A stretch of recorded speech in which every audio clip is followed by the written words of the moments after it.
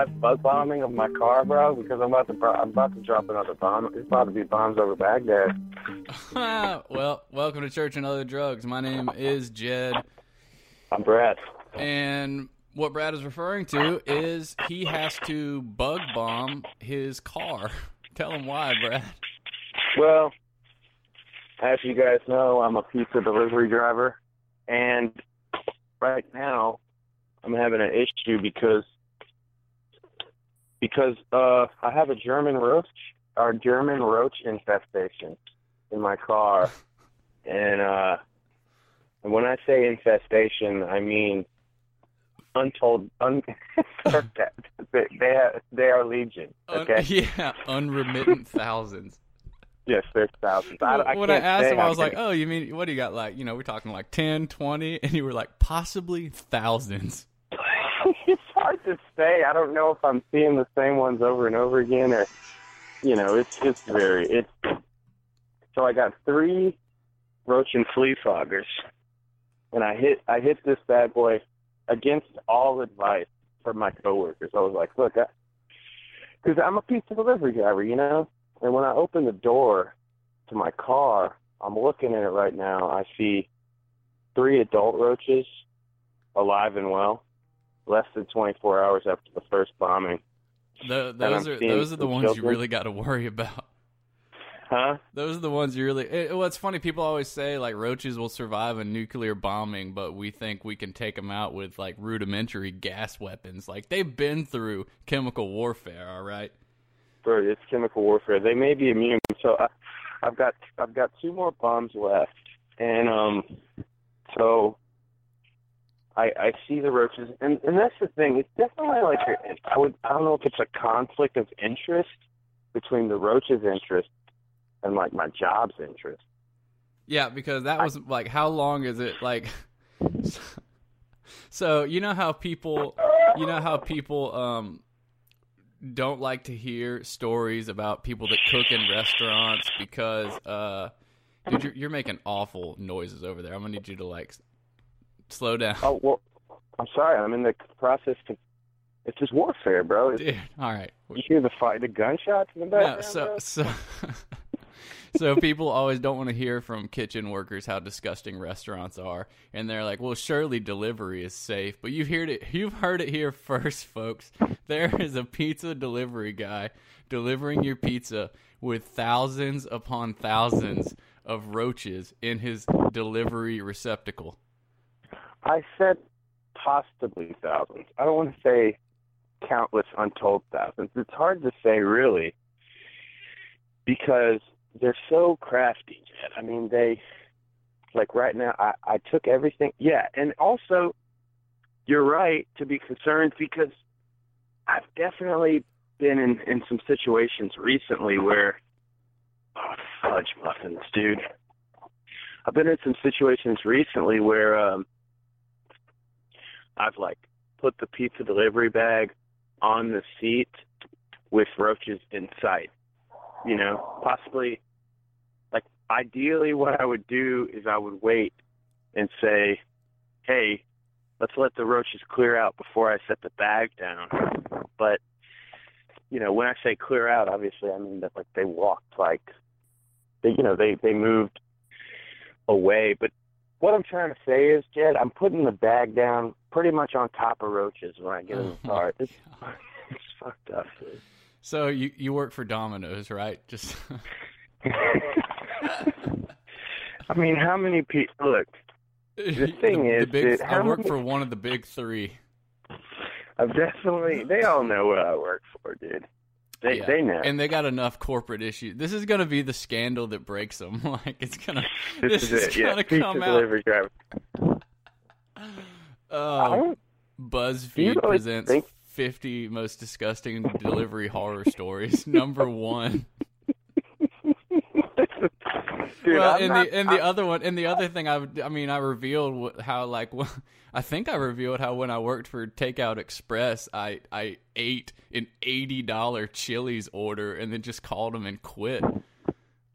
Yeah, I mean, the thing is it's not like I'm special or anything, dude. No, you're not. You're pretty par for the course. This is like normal shit, you know? Man, how do I get these seats out? I don't know. Calm down. Well, so yeah, this episode's coming late because John is mandatory evacuating. So if everyone can send prayers, well, for everyone on the East Coast right now, but he is in, Charleston, and they're having a mandatory evacuate. Have you talked to your parents? Who, me? Yeah. No. What are they doing? Yeah, Hurricane Florence is like headed straight for them. Category 4. Oh, that's not good. Yeah. Yeah, I tried to call my mom. I tried to call Miriam, and she didn't answer. I fear the worst. Looting has already. Oh yeah, she's a goner, dude. Miriam, send me an email, churchandotherdrugs@gmail.com if you survive. Why didn't you answer, Mother? Oh no. Now, I mean, I'm just getting a small taste of how she felt. All the time she would call during crises, and I just didn't answer. It hurts, Mom. I'll be honest, it hurts. First the roast infestation, and now this. It's I'm gonna call this struggle September. I mean, there's sickness going around. I'm about to go to the urgent care. I tried to go to. There's a trash guy outside making noise. This is falling apart, dude. The show's over. Show's over. You've got roaches. We got spiritual roaches. Your household is still being attacked spiritually. Yeah, oh yeah, it's definitely. I mean, I feel like these are just a manifestation of like when you see the movies and like in the movie, like, the demons come in and then the bugs follow. It's like a pestilence. Yeah, it's a pestilence. This can only mean Dracula is accosting your family. The master of vermin is nearby.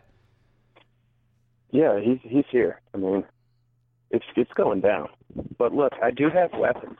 I have tools. I'm not going out without a fight.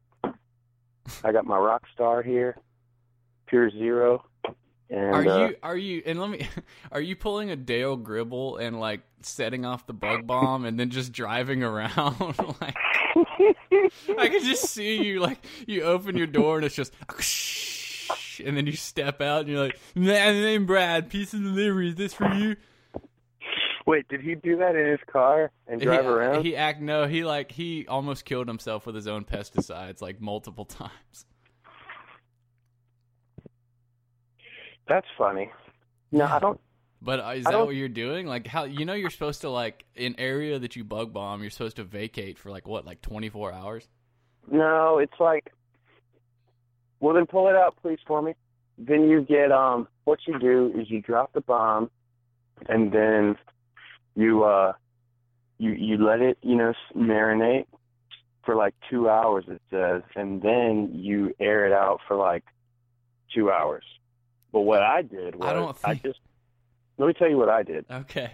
Okay, I don't want to talk over you, but what I did was I just set it off and left it in there for, let's say, 12 hours, and then I got in the car and drove because I had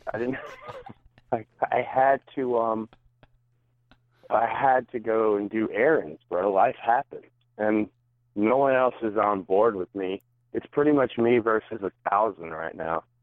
It's because you make it that way, dude. We've been through this.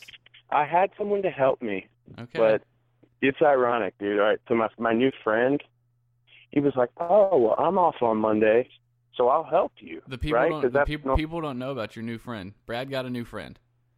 I have one new friend. We went to church together yesterday. It was amazing. Yeah, I couldn't. My wife is on the background. She's saying I couldn't wait for her. I'm gonna tell you guys what happened. I'm not fully in the right, but you guys be the judge, okay? So I set the alarm, all right? And I want more than anything for my wife and daughter to come to church with me. I set the alarm, all right? I just gotten off work. I worked until like 1, and then I went to sleep at like 3 in the morning. Set the alarm for 9 o'clock. We got up, went into the room. All right, Liz says Annabella kept her up some. I don't know. The point is, like, I don't know her perspective, but I got up and I went into the other room where they were sleeping, and I said, "Hey, get up." And she was like, No, 5 more minutes. And then I was like, okay. this is BS. Like, so I was like, well, hey, get up. And she was like, no, I just need to sleep for like 5 more minutes. So then I was like, all right, well, if you don't get up now and you're not up by the time I leave, then I'm leaving without you. And then I left the room, you know. And she woke up, 5 minutes before I stepped out of the door. And I mean, are you making is this whole thing just a passive-aggressive thing? We're supposed to hear about your friend. What the fuck are you talking about? Oh, what are you talking about, dude? I think, was I wrong there? I don't know, but so yeah. So my new friend. Okay. You were saying, was I wrong for? Okay. I didn't. You very confusing, dude. Nobody knows what you're talking about. You're under the influence of the bug bomb. So true. You're saying, were you wrong for leaving her? Yeah. Oh, I mean, no. I don't know. Yes. Yeah, maybe. That's a solid maybe. Yeah, I could have, I told her I could have been more. What's the other? You could have, physically jerked her out of bed, I guess, but right. nobody wants to do that. Well, I thought what I could have done was set my alarm, because I was like, I can't sit here and wake you up every 5 minutes. So I could have, set my phone, 500 alarms on it, and then just left it right by her face or something, or what me and that Kayla, would have been a good idea, Liz, but all right, I didn't have that idea. We're not doing that. We're not listening to you live time. Real world argue. The people want to hear it, bro. Prayers for Brad. What me and Kaylee do is we got that new kitten, so whoever's still sleeping, we just throw the kitten in there and shut the door, and it works.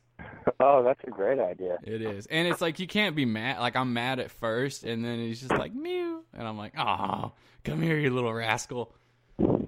It's funny. All right, well, we're going to get to this interview with Ben Pierce, author of Jesus in the Secular World. Brad, I think we should. Okay.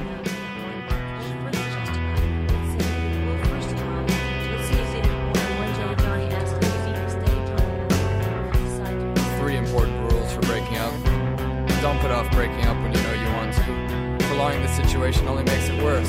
Tell them honestly, simply, kindly, but firmly. Don't make a big production. Don't make up an elaborate story. This will help you avoid a big tear-jerking scene. If you want to date other people, say so. Be prepared for the boy to feel hurt and rejected. Even if you've gone together for only a short time and haven't been too serious, there's still a feeling of rejection when someone says she prefers the company of others to your exclusive company. But if you're honest and direct and avoid making a flowery emotional speech when you break the news, the boy will respect you for your frankness, and honestly, he'll appreciate the kind, straightforward manner in which you told him your decision. Unless he's a real jerk or a crybaby, you'll remain friends. I'm popular. I'm a quarterback. I'm popular. My mom says I'm a catch. I'm popular. I'm never last picked. I got a cheerleader. All right, so I'm here with Ben Pierce, man. How are you doing, buddy? I'm good. Like I was saying off air here, I recorded a podcast on my own, so my head's spinning, but I talk for a living, so I think I'll be all right. Yeah, I've had to do that a couple times. What podcast do you do?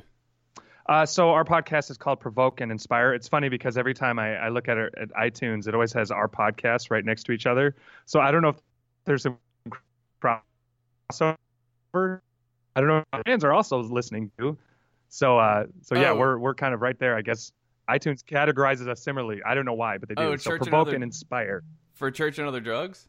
Yeah, I think so. Oh, that's hilarious. That's awesome. Yeah. So the name is familiar to me already, even though I don't know a whole ton about you guys. But yeah, it's just Provoke and Inspire. It's part of Come and Live, which some people may be familiar with. Chad Johnson, its founder, he started that crazy movement, and since we've joined forces, and now we just talk about culture and following Jesus and art and music. And we just had Derek Webb on from Caedmon's Call, or formerly from Caedmon's Call, and Tadashi last week, and talked to Jonathan Merritt from the Atlantic not too long ago. So we've had some pretty interesting people on. Yeah, we had Chad on, I think early on in our show. Maybe that's the connection, but dude, Chad's awesome. Yeah, good dude, right? You can figure out what he's talking about. He's a great guy. Yeah, for sure. Yeah, so I got the invitation to have you on. You recently wrote a book. Mm-hmm. What it's called Jesus in the Secular World, right? Correct. Yep, Reaching a Culture in Crisis. The funny thing about the timing of this, and I said this on an interview I did recently, is for those who've ever attempted to write a book, it's an incredibly exhaustive process, and so the whole thing's been pushed back just a little bit. So officially, it's not going to even be out for till mid-November. So this better be one heck of a good teaser for those to wait that long. I mean, this isn't Star Wars, so I doubt the anticipation is going to be that high. But either way, yes, I have 98% written a book called Jesus in the Secular World. And it started, as the book says, it started as a class that my brother and I teach in churches, not exclusively in the Twin Cities, but that's where we're from. So a lot of churches around here. And how deep you want to into the kind of the what the book's about. Do you want me to go in there now, or yeah, man, what are you thinking? For it. Okay, so yeah, I mean, the book, it's funny because I often say that my life is a bit weird. It's like this weird mix of new school missions in a way, like a very probably unusual, more modern feeling missionary stuff, but rooted very much in sort of old school principles. And so it's not, you kind of have, when you're reading this book, you're not going to get anything weird or new. It's going to be a lot of the same stuff that you've heard, but I think it's going to be, it's how can a person inside of the church use their life to reach those outside of it? And what I have done is, well, I'll give you a bit of the history. So my parents, their mission started in the 80s in Amsterdam. They're with Youth with a Mission, which a lot of people are familiar with, YWAM, and they went there wanting to reach these were young, rebellious people outside of the system who had a negative idea of who God is, and they were asking themselves, how can we communicate God to them that they're going to understand?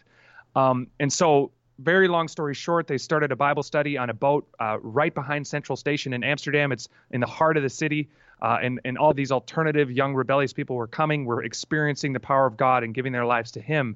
And shortly thereafter, my dad started a band called No Longer Music, which, as the title would suggest, was always about more than music. It was a creative fusion of theater, special effects, fire, video, all sorts of different mediums to express in a relevant way who Jesus is outside of the church. And so this was sort of the backdrop in which I grew up, seeing this stuff daily played out in my real life, not perfectly, but certainly not sheltered from it.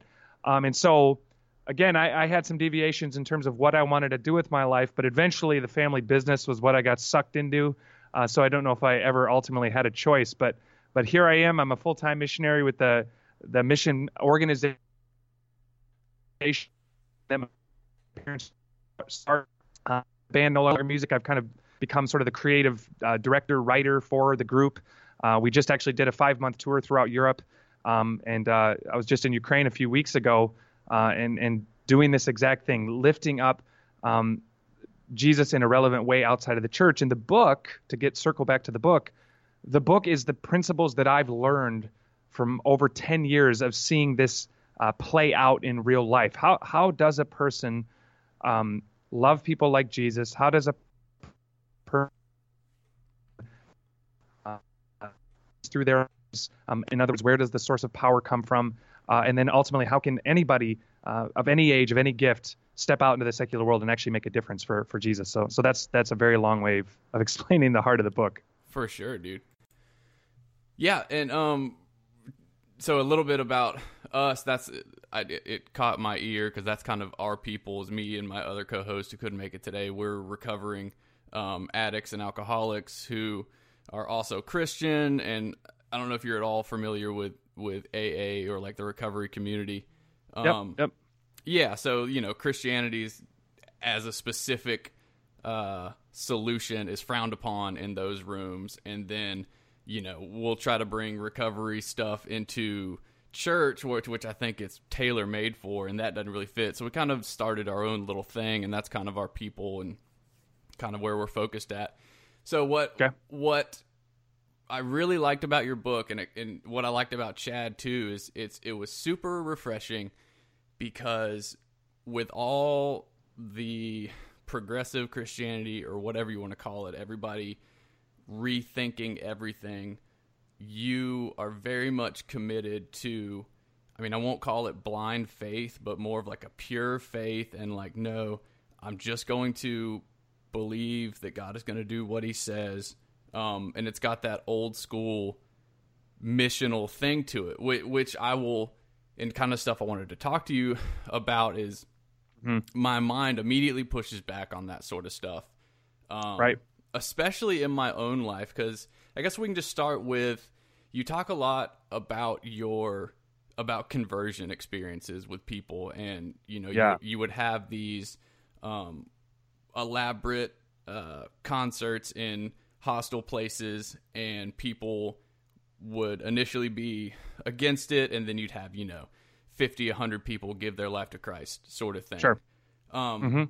What I've found in my life recently is maybe like five people in the past like 2 years.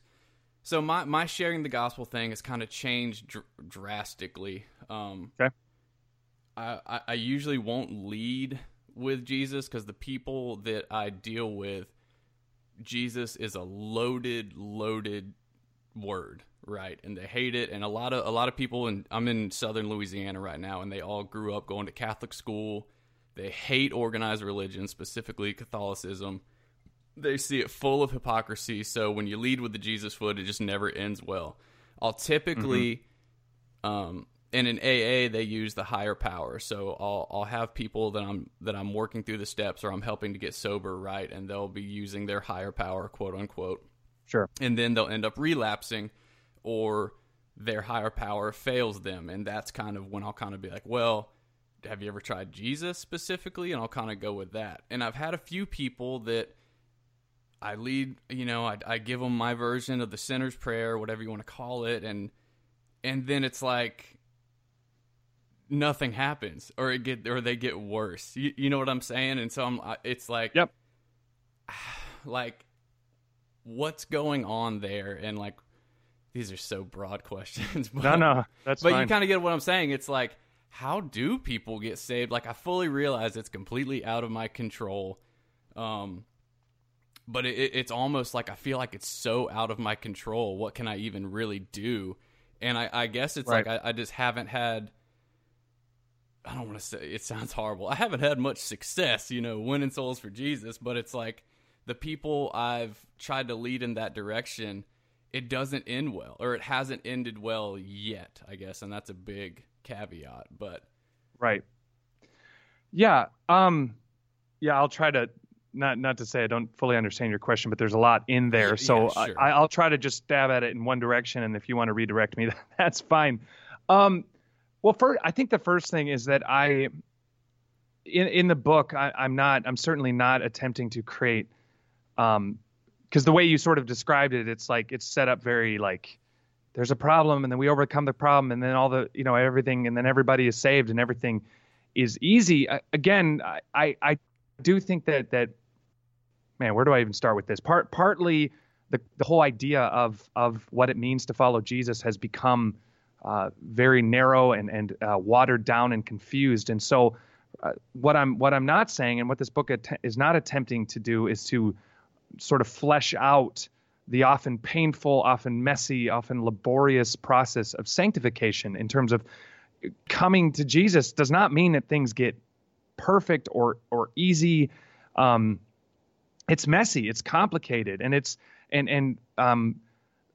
receiving Jesus or acknowledging that, man, I need help is exactly that. It's acknowledging that I need help, ongoing, present tense. And so for starters, I think that there's a skepticism towards the kind of evangelism that I demonstrate in this book, because a lot of people think that, oh, it's this very easy, I just raise my hand and boom, I'm saved and everything's better. And certainly I'm not advocating for that at all. I mean, I do believe that you see in Scripture evidence that Jesus would preach for the multitudes, and we don't always get a detailed account of how they then lived. But one thing Jesus did absolutely was he spoke the truth. I mean, he was very loving and merciful, but he told people what was true, and then ultimately left them to decide. And so the illustrations in my book is that is God opening up the door and giving us opportunities to tell people this is what we believe is true, and giving them a chance to respond in a public way, knowing full well that then they have a life to live that out and to work that out. How has it been different? Yeah, no, totally. And my question and pushback always with, not pushback, but my question with, like, because it's a total different story when you go somewhere, have these intense conversion experiences, and then you come back home. How is that type of evangelism different from, like, have you had different experiences in, like, your home community with, like, good friends? Has there been, is it different where you see someone the next week, the next 2 weeks, the next month after they've made that decision? Like, how has that been different?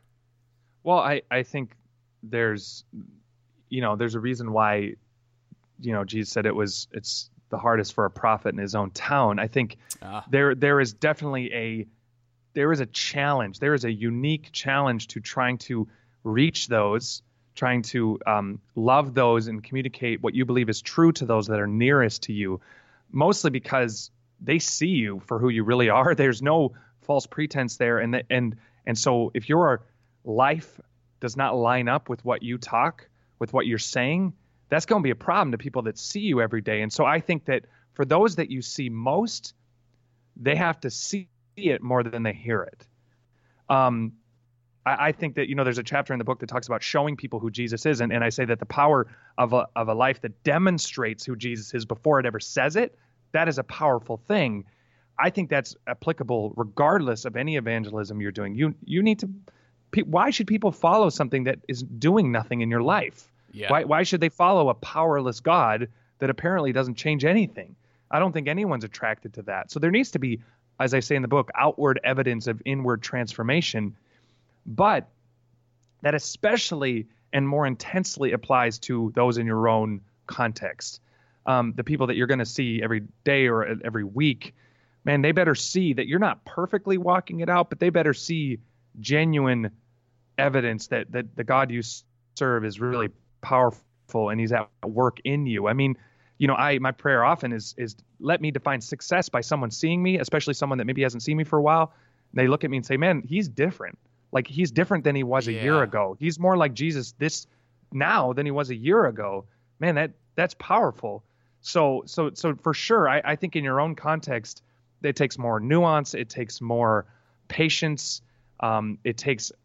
You really need to demonstrate what you believe in those contexts. And then really you do need to take opportunities to share when the Holy Spirit leads you to do that. It's going to always take courage. It's always going to feel foolish. But I would say that they should see it 10 times more than they should hear it in those contexts. And that's so. Another thing I really liked about your book is it came at a good time when I needed some encouragement. So I grew up, just short background, I grew up Southern Presbyterian, really. I whether or not it was what I was taught, what I heard was intense legalism and stuff like that, and more of a morality thing. And where I'm at now, and where I feel like I'm a substance abuse counselor now, and drug addicts and alcoholics and super sinners, we'll call them, like, are definitely my people.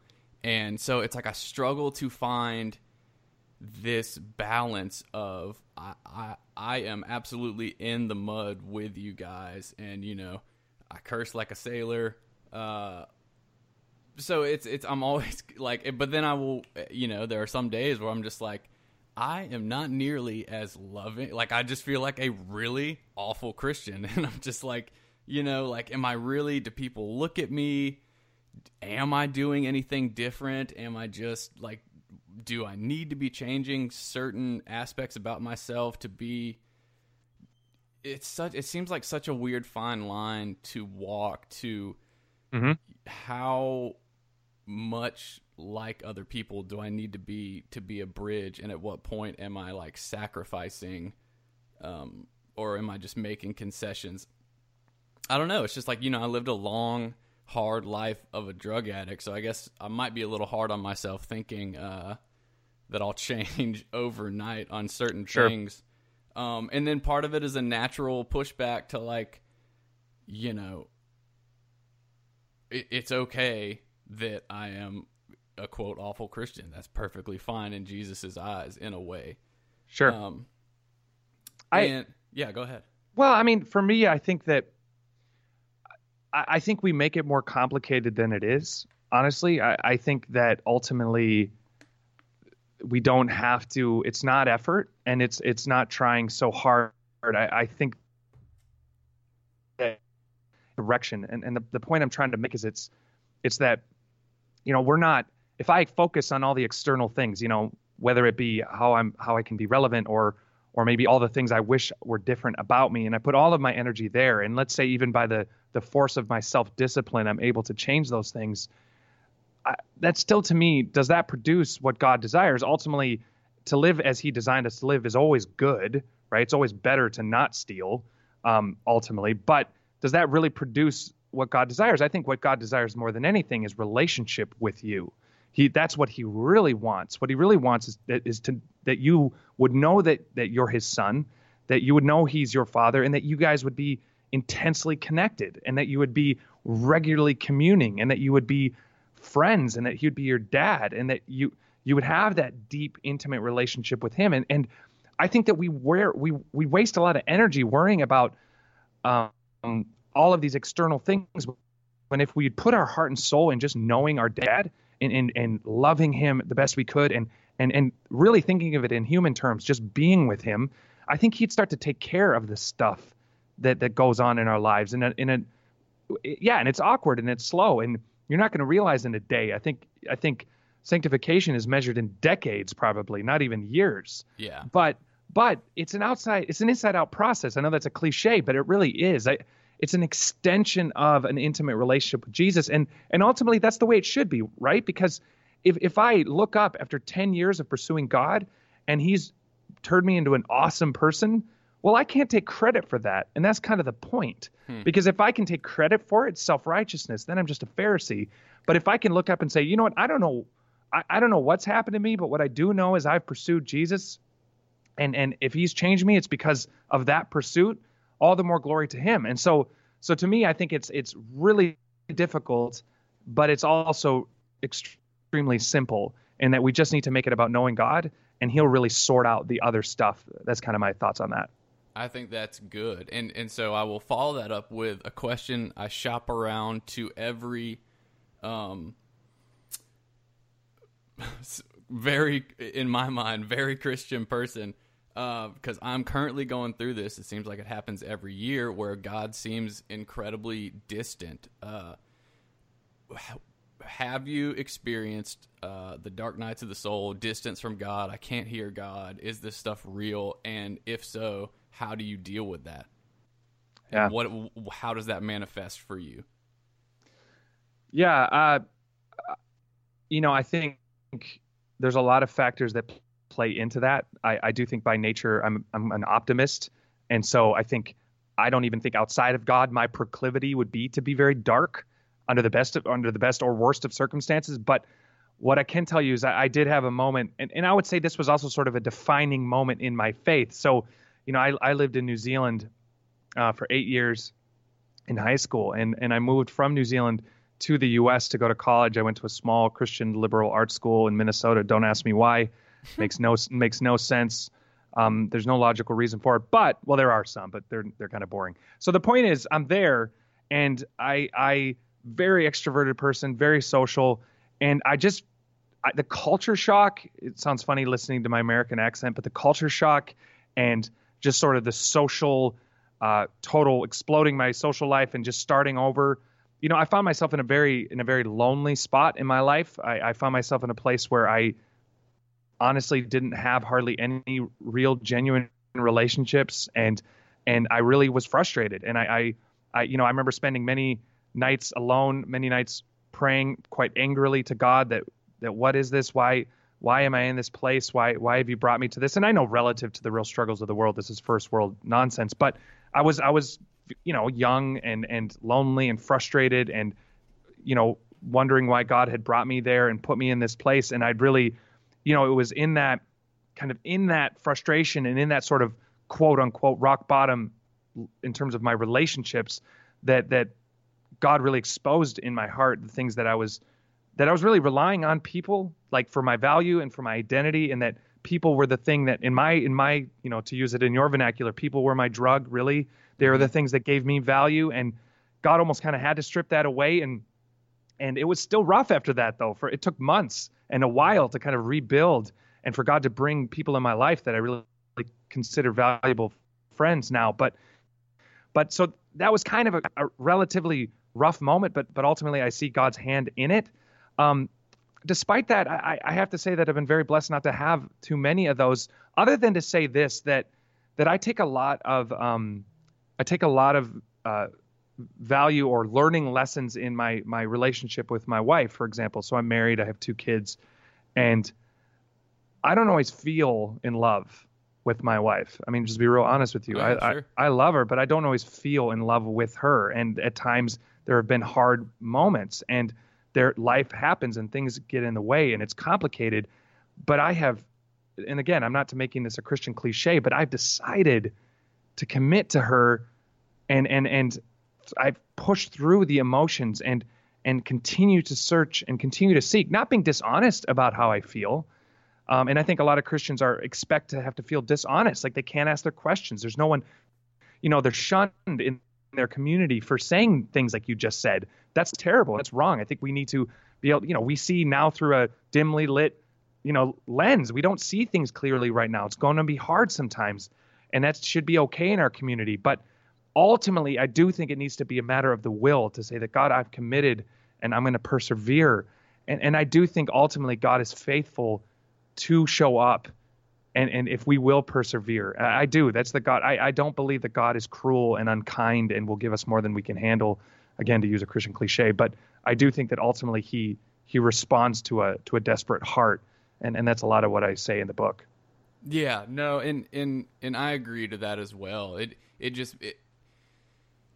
makes it tough sometimes, and I know it's a certain brand of Christianity, but when you just go around certain people that are just like, yeah, brother, just really feeling the Spirit today, and praise him. And sometimes it's just like, I'm not feeling that right now, and I really wish I could talk to you about that very frankly. And that's a very pigeonholed version of that, but it comes up, and I think that's what a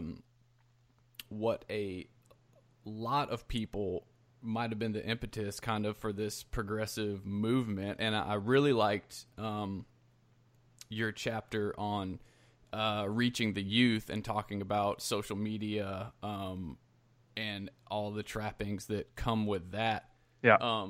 What have you I think that's definitely worth exploring. If you just want to kind of recap that, or your thoughts on that. Yeah. I mean, again, if I can just 2 seconds go backwards, and then I'll go into that. Again, I think that I find myself more and more, the more of these kinds of conversations that I have, I think in society in general, we've lost the ability to have productive conversation. I think everything's become too polarized. Everything's become too, let's pick a side, let's pick a camp, let's stick to our partisan perspectives, and we're not able to be honest and real with each other. And I do think that that's a big problem within the church, because it's really about maintaining a culture and not about truly exploring and discovering who God is. Yep. I think that there's a resistance to it, a naive resistance to it. Well, there's some valid concerns. Like there are, postmodernism and relativism has creeped so much into even our Christian culture that I think some Christians are afraid that, well, is this conversation getting anywhere, or is it just conversation for the sake of it? And I think that makes people nervous that there's no real, that we're almost glorifying the doubt and not I can see that. The potential discovery. And I think that makes people nervous. But no, the fact that people are afraid to be honest, that's not getting us anywhere. And that's certainly not what Jesus would have us do. So, but I mean, again, one of the major connecting forces of our culture today, obviously, is Wi-Fi, social media, internet, the movies we watch, the music we listen to. I mean, the book is built on the premise that there's a global culture that exists perhaps I'd say like no time in history. I mean, I start the book by explaining how we did some rock shows in Iraq, and how you would think, how is that even possible? And how my mind, when I thought Iraq, northern Iraq, it's going to be camels and tents, and I had no clue that was even going to be something that worked. And so to show up and to have kids wearing AC/DC t-shirts and holding up their cell phones and giving us the the rock and roll symbol and all this stuff, and you're like, what is it? Was such a real experience, but it confirmed in my mind that the internet has reached everywhere, and because of it, that we live in an extremely connected culture.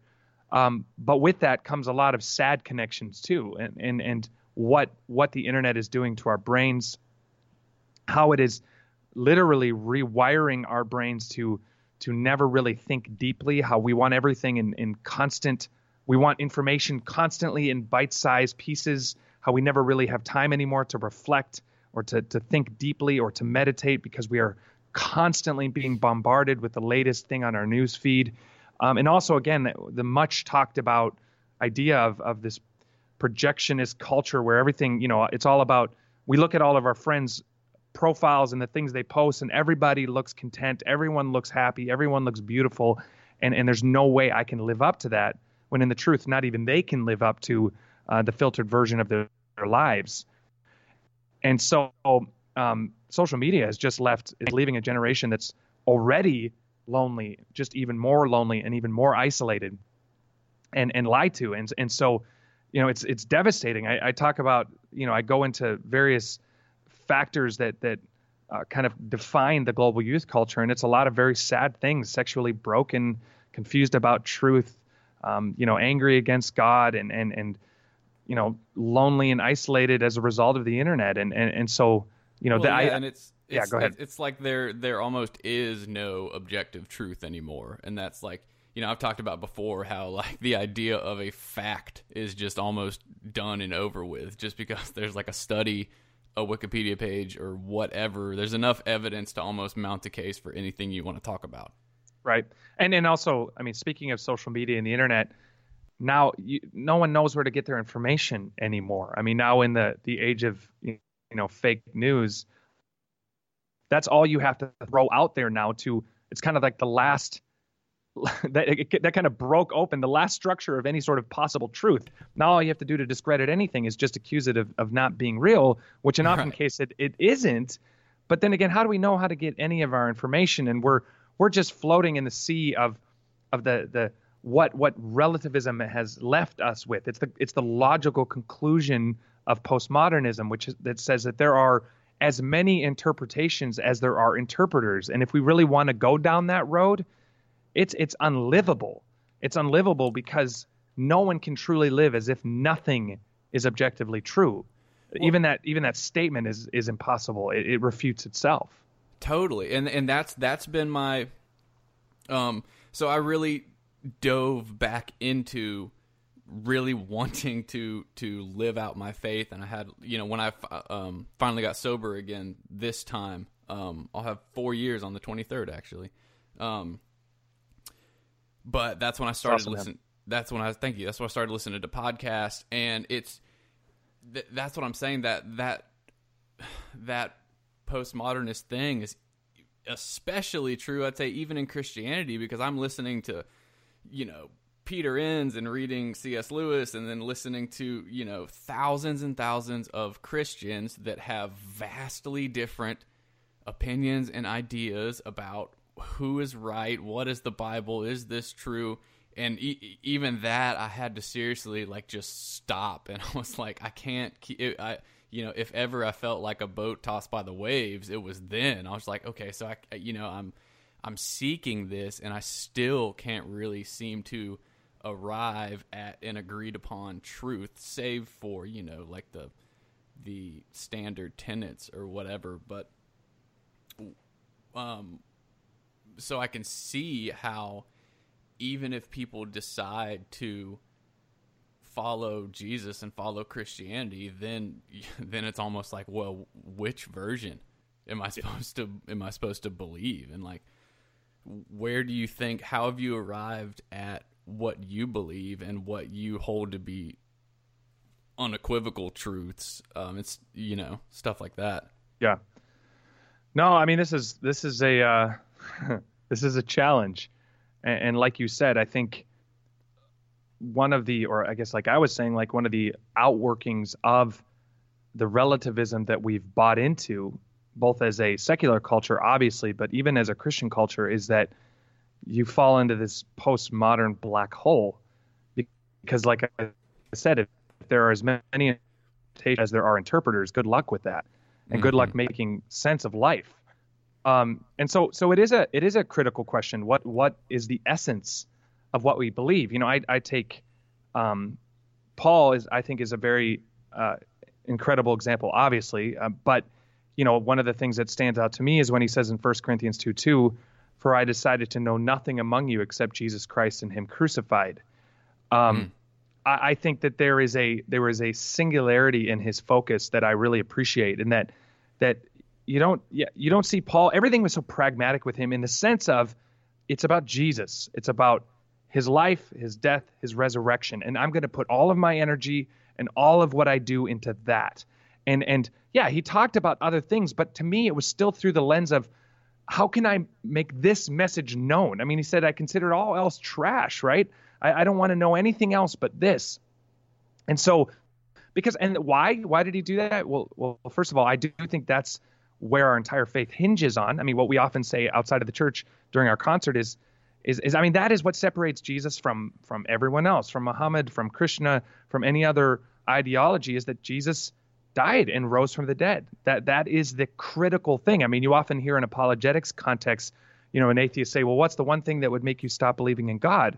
Well, disprove that Jesus came, died, and rose from the dead. If you can do that, we don't have a whole lot left to stand on, right? Even Paul said that. If the resurrection is proved false, I'm the biggest fool of them all. Like, pity me more than anybody. Yep. So I think part of the problem is that we're not really being honest often, let's just keep it within the world of Christianity. As followers of Jesus, our doubts or our we just need to be honest with our hearts, where we're at. Am I really seeking what's true, or are these smoke screens because I don't want to believe it's true, or because of rebellion, or because of anger, or because I'm annoyed at other Christians, or I'm annoyed at the church? I think if we're sincerely seeking what's true, and then I think that we'll land on the most important things, and then we need to have grace on the things that are outside of that. And so I think part of the problem is so much fighting happens on the peripheral on things that I don't think are critical, that people either are on one extreme or the other, or then there's the majority of us in the middle that are just tired of the conversation, and we're losing steam because it's frustrating, because the fighting seems to be more the point than the aim at truth. Yeah. So it's hard. I don't know if I can sit here and give you 10 things define my faith. I mean, I'll tell you that. I'll tell you that what I said about Jesus, I believe. Obviously, I think that the Word of God is inerrant. I do believe that there is interpretation of it based on trying to get to what the authors actually meant that is critical. But I do think there is an agreeable truth about what the authors actually meant. I don't think there's unlimited interpretations. I do think that there are interpretations, and I think we have thousands of years of godly men and women that can point us in the right direction to help us discern what that is. But I would say that we need to have a lot more grace with the things on the peripheral, and half the battle is that we're just not. It's about how we're having these conversations, and in some cases why. In a sense, like I said, what is your motivation? Are you truly after truth, or are you just wanting to argue? Yeah. Awesome. And I say that because, and I'll lavish some praise upon you, that sentiment of Paul's singular truth came through in your writing, and that's why I've kind of been drawn more to people of your mindset, because it was super refreshing for me. It wasn't let me dabble in a ton of other places. It was just kind of like, this is what I'm going with, and this is what happened in my life because of that. It wasn't really like trying to convince anyone. It was just like, no, this is just how I live, and Yeah. this is what happened. And I was like, that's it. I mean, it was, to use the word inspiring, it's like, yeah, I mean, that's just what I want. And if I'm honest, that's what my spirit leans toward. Yeah. And that's what seems comfortable and kind of, another thing I wanted to touch on with you was your thoughts on prayer and how you used prayer in the book. Yeah. And in your life. Because I've recently listened to some people, I guess it would be open theism conversations and people that believe, God doesn't directly answer prayers, especially in regards to healing, which is opposite of what is true in my history. I have inarguably seen the healing power and the just the life-changing power of prayer. But it's still, it's like even some of the stories you relay, they're hard to believe. It's like, and I've experienced times and I've relayed those stories of like, this is what was happening. I prayed to God and this is what happened. And it just sounds unbelievable. And it's like, Yeah. You seem to, and correct me if I'm wrong, but definitely have the belief that direct supplication to God can change things in the world and change hearts and change situations. I mean, just tell me about that. Yeah. Again, I think that this is where this can become a confusing conversation because, I just go on a diatribe about absolute truth, but I think that there's also more mystery involved in our understanding of God than the sort of modern scientific binary mindset will allow for, even within Christian culture. And so I think we get in trouble. I mean, let me put it this way. If we can know absolutely everything about God, would he be God? No. You know what I mean? Not very much of a God. No, but how? But I mean, think about the logic of that. The all-powerful, infinite mind creates the finite, not powerful human being that can perfectly comprehend him. I mean, that's illogical. That's illogical. I mean, it's the same argument we use against, secular human understanding of how the world came to be. The non-rational cannot create the rational, just like the creation is likely not going to fully understand the creator. It's just not going to happen, or by definition, I don't think he'd be God anymore. And so God is good, and he gave us what we need to know, right? He didn't leave us in the dark. He knew we needed to know what we needed to know to be in right relationship with him, which is why he sent Jesus to earth and why that is plain not only in scripture, but also in history, because he knew that it was way too important to be ambiguous. As far as a lot of the rest of it, I think there's some mystery. So, for example, I'm wary of anyone that wants to tie every theological bow perfectly and present it like, look, I've got it all figured out. So I absolutely believe God is sovereign. I think that's, you can't debate that in scripture. But I also absolutely believe that our choices matter, that God, and that he's even moved by our choices. And that's also not debatable in scripture. Now, how those two perfectly intersect, I don't think God has given us the mind or capacity to fully understand that. And I'm perfectly fine with that, honestly. I don't practically see why it matters. I think I'm perfectly okay holding both of those up as true and living in light of both of those. And quite frankly, I think that's the safest thing to do. I think that's the right thing to do. And ultimately, sorry, one second. My focus, my desire for focus, and I'm glad it came through in the book, is I hope it's motivated in the way Paul's was, in that you get a sense in Paul that he's so indebted to what Jesus did for him, right?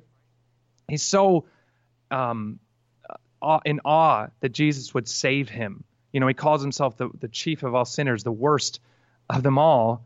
And so there's this, to start with, there's an indebtedness, like Isaiah 6, this idea that Isaiah has this radical revelation of the power of God, and by extension, he has this revelation of his own sinfulness, like Isaiah does. I am a man of unclean lips. I think it starts there. And then I think Paul had this urgency this sense that people need to know this message. And I think first of all, having a revelation of God and a revelation of how indebted you are, and that maybe is a complicated word for people, but how much he's saved you, how much he's redeemed you, and then an urgency to have other people know and understand that. I think seeing things through that lens, you will start to eliminate a lot of things that just aren't going to accomplish the most important goal in all history. So could I debate on a million different political issues? Sure. Could I nitpick at all what I consider peripheral theological issues? Absolutely. But I just don't see the need for it. Life is short. Let's get to the thing that matters. And then we can settle all these peripheral debates some other eternity when we have a lot of time to figure all that stuff out. So absolutely, prayer matters. You can't debate that scripturally, and quite frankly, you can't debate that even from the examples that I have in my life, and as you said, as you have in your life. Yeah. But I will say this: prayer for me is not transactional. Prayer for me, it's God does things through the act of prayer, but prayer for me is about relationship. We've turned prayer into this transaction, right? I give something to God, I give him thanks, and I ask for forgiveness, and in return, he answers my checklist of things. He answers my shopping list of to-dos. That's not prayer for me, and I don't think it should be. Prayer is about communing with the God of the universe, wanting to be like him, wanting to be known by him, and then, by the way, telling him the things I want, and I've seen him move through that. Well, walk me through your prayer and meditation life, like in a literal, tangible way. Like, okay, what do you do? Yeah, well, as you probably can guess, I don't sit still well, and I never really stop talking. So knowing myself in that way, and the torture that caused my teachers growing up, I got to move. So I live in Minnesota, which is sadistic and weird. So it's cold a lot of the times, and I can't move. But even then I pace. So, like for example, this morning I got a 2-month-old baby and a 2-year-old. So I got to get up real early, and I pace. I have a dining room table, and I get up and I walk around that thing and I seek God. And this really started for me in college. I would come back home during the summers, and this is New Zealand summers, so it was the winter, but that's random, irrelevant fact. But the point is, my dad and I would start doing this together. And honestly, that's really when everything changed for me, where it went from being a 5-minute thing before meals to a time where it was genuine, and it was unrehearsed. It was unplanned. Planned in the sense that we went, but not planned in the sense of what I was going to say, but just being with God, just telling him what's on my heart, telling him what I feel. And the cool thing is that as you do that, he teaches you how to pray. It sounds weird, but he does. He starts to mature it. So early on, it was probably a lot of me asking for stuff and just sharing my feelings like a journal. But over time, I think God really shaped that, and it's become more dynamic, and it's more fused into what I read in Scripture, and there's kind of an interchange between, so to get real practical, I'll get up, I'll grab coffee because it'll be too early, and I'll go through something in Scripture, and I'm just working through a book typically, and I try to not do too much, and I really come to it expecting that God's going to move. I say, God, I don't want to read this like a history book. This is real. This is powerful. You want to speak to me through this, and I come in with those expectations, and then as I read, I just write down whatever comes to mind, whatever thoughts spring to mind, and then from there I just get up and I start pacing around the table, and I things that came to mind, I say, God, I want to see that in my life, or this really brings something up that you're doing in me, and I want to see that, or man, I'm so inspired by Paul's example and his courage. Lord, help me to be more like that, and then I thank him. I think Thanksgiving is become a platitude. Thank you, Jesus, for the food. Amen. That's not gratitude. Yeah. Gratitude is, God, I don't deserve the breath in my lungs. God, the fact that I can, let me just give you an example. I was out praying one time, and I was thanking God, and I remember I just overwhelmingly felt this need, like to thank him for my legs. It sounded weird, but I was walking. It's like, God, thank you that I can walk. Thank you what a gift that I can walk. And I'm not kidding you. I go around the corner and there's this kid being pushed on a wheelchair. And I'm just like, whoa, Yeah. I just felt like this sense, like God said to me, do you have any idea how everything is a gift? Everything is a gift. Like that you can walk, that you can breathe, that you can think. And so I think, I'm big on gratitude. And man, and after all that, after I'm just with God for a while, I just start to pray crazy prayers. That's something I've been inspired to pray lately.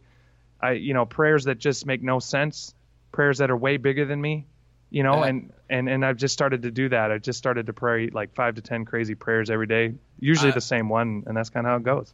I started doing that after reading your book, to be honest, because I had gotten into a place, and I mean, I'm constantly, my biggest thing is just like, I really just want to do what God wants me to do. I really just want to please him. And so I was like, well, my prayers had gotten more, I had let, I'll call it like realism sink in. Sure. And I'm like trying to temper my prayers to fit what I think is like feasible. You know what I mean? And so after I was like, why not? Okay. Yeah. I'll start going back to call it, I guess, praying with reckless abandon.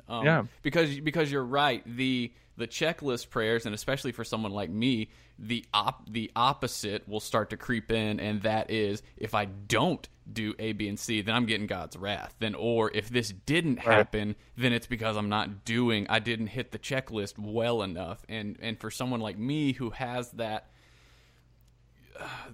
guilt, legalistic tendencies, that's where that's definitely a foothold for other forces to really screw with me, like hard. So no, totally. Yeah. Well, so what? And I'll kind of wrap this. This went by really quick, but I'll kind of wrap this up. So with all that, to humanize, what does Ben struggle with? Yeah. I mean, I could give you a list of my sins if that's what you mean. No, I know what you're saying. I'm like anybody, man. I struggle with a lot of things. I struggle with how to live this crazy life that God's given me and have a 2-month-old and a 2-year-old and a wife. I struggle. I used to travel probably 7 months of the year. I struggle how to be a good dad and a good husband and keep up this crazy itinerant life. I struggle with not letting what I do become who I am.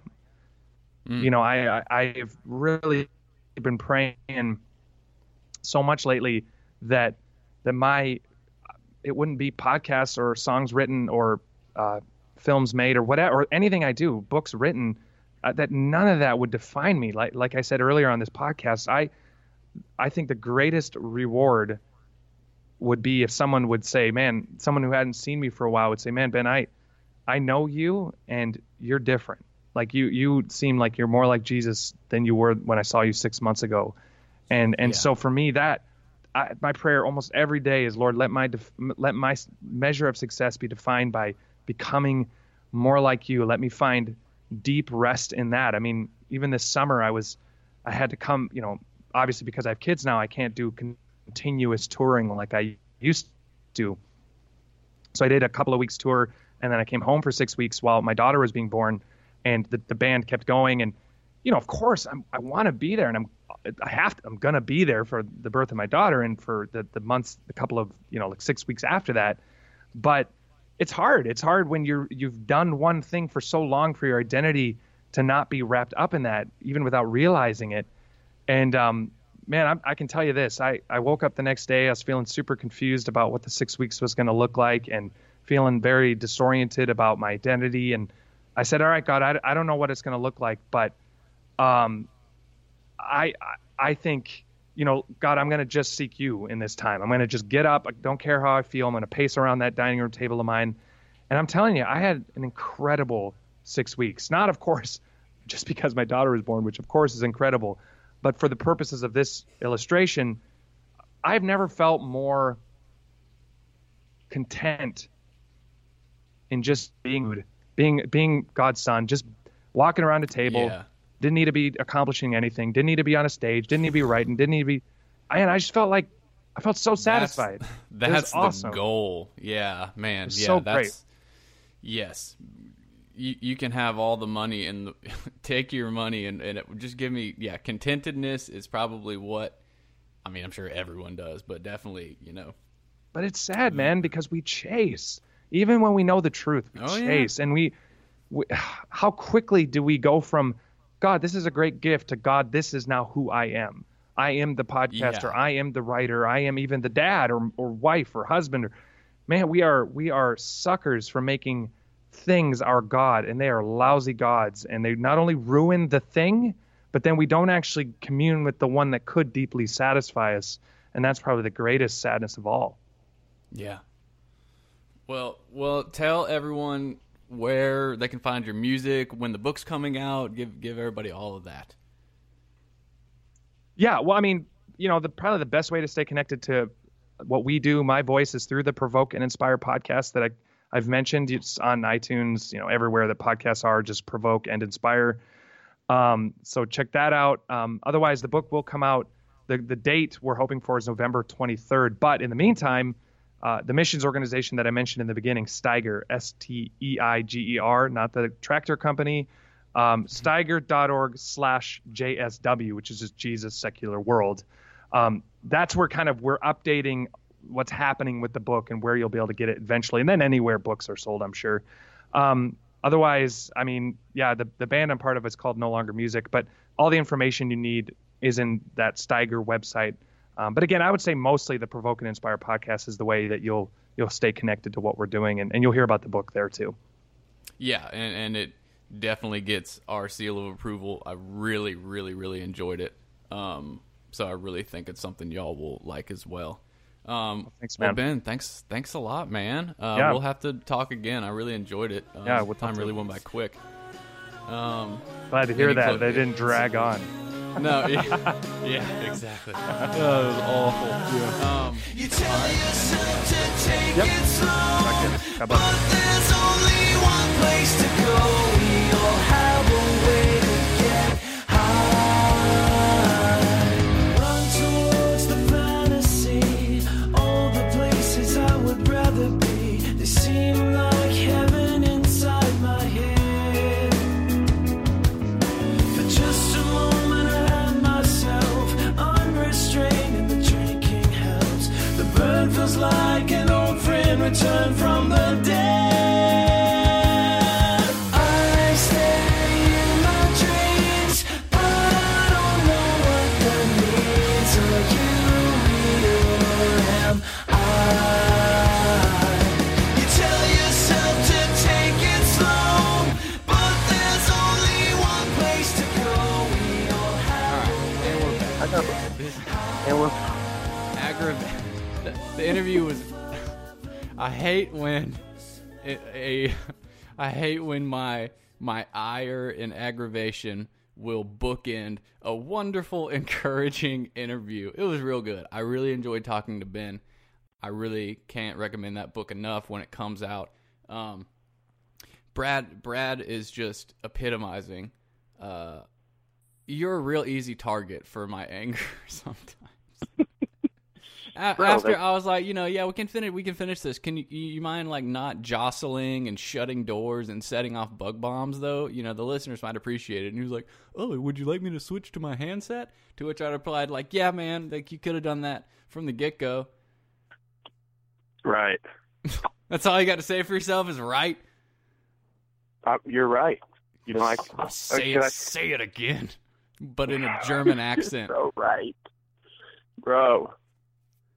I thought what I was doing was the right thing at the time. All right. Well, so to give you some accountability from people on the internet, I want you to tell them.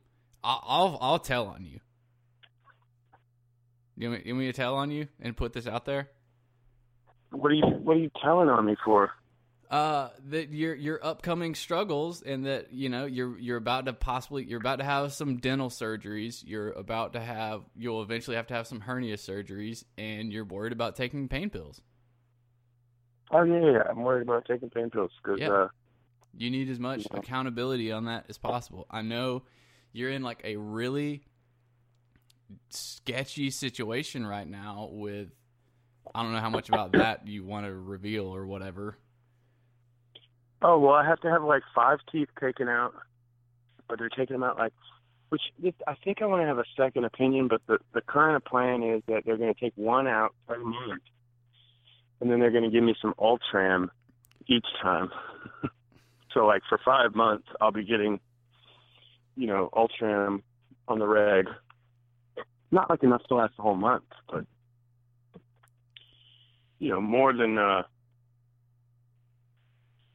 more than you should. Probably yeah. probably 1 more than you should. Yeah. No, well, and just everything. God, it really is struggle September. I feel like everyone's on high alert. It's funny how that works, or I don't know if everyone really is stressed at the same time, or I don't know. I don't know if it really is like that, but it's a stressful time. And then I know stuff going on at your house. It's just like I worry about you as far as you try to take on a lot by yourself. Friend. Yeah, that's good. Does he know all your struggle? Oh, yeah, he knows a lot of it. Okay. Is he supportive in the right way? Huh? Is he supportive in the right way? Like, is he someone that could be like, yeah, you could just take some, but you just got to be careful about it? No, I don't think so. Okay. He doesn't do drugs. Well, I know, so that's why it could be he could not know what he's talking about. You know what I'm saying? No, he used to do drugs. Let me tell you about this guy a little bit, bro. All right. He's got this like freaking radical scar on the back of his neck, dude, and it looks like someone cut open his fucking spinal cord, and did surgery on it. Turns out that's exactly what happened. As opposed to like Wicked Ninja Fight. No, well, let me tell you what happened to him, though, dude. So he was on acid, and he started freaking out, okay? And he said that, he felt like there was a piece of glass. Needless to say, he's a little slow, but but not stupid, just kind of slow. It's interesting because, you still have your brain. Anyway, I don't want to get into that. Finish that. He took acid, and he started freaking out and having a bad trip. He thought that there was a glass partition separating him from the outside world, and he couldn't hear anybody. Oh, no. Some cops came up to him. It's so bad, dude. They came up to him and tased him 6 times in the back of the neck. No. And then and also somehow he broke his neck. No. Probably from getting... Yeah, probably from seizing up from the electricity. Holy shit. Yeah, so then this is what happened to the guy. He has to have surgery on his neck and brain so that he can walk again or whatever. And the cops, being the good guys that they are, they said, hey, we might have tased you a couple too many times, but if you won't press charges on us, we won't press charges on you, and we'll just call it even. Oh. And he was like, all right, that sounds like a good deal. He should have got a lawyer, dude. It sounds like he had him by the neck. Oh, yeah. He at least pay for his medical bills.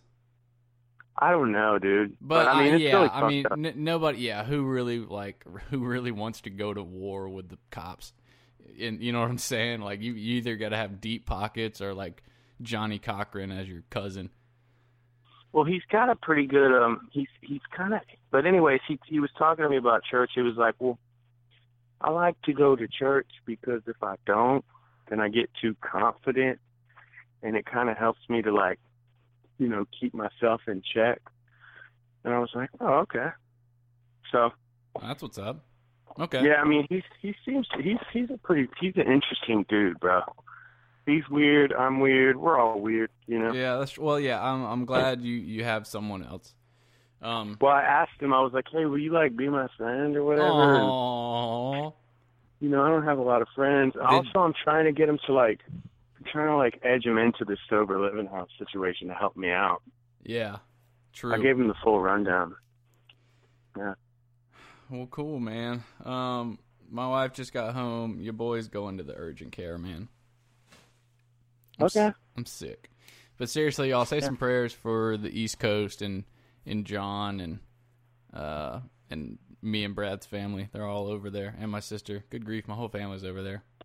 I'm gonna call my mommy. Yeah, you probably should see what they're doing. Cat 4, bro. Send us an email if you think Brad's delivery vehicle is an abomination.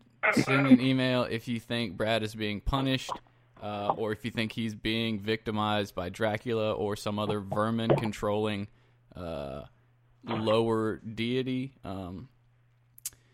Yeah. There definitely is that. That's part of it. It's not a lower deity, bro. It's up there. All right. Pretty sure it's like Balal or something, like one of the 7 princes of hell, dude. It's the Bagul. It's because I'm so special and because my gifts are so great that they have to keep me down, bro. There you go. You're the New England Patriots of Christians. And it's just, you're so good and you've got so much potential. Everybody just hates on you. Yeah, bro. It's freaking inflate gate, bro. Very good for knowing sports things. All right. We'll talk to y'all later. Love you. Bye.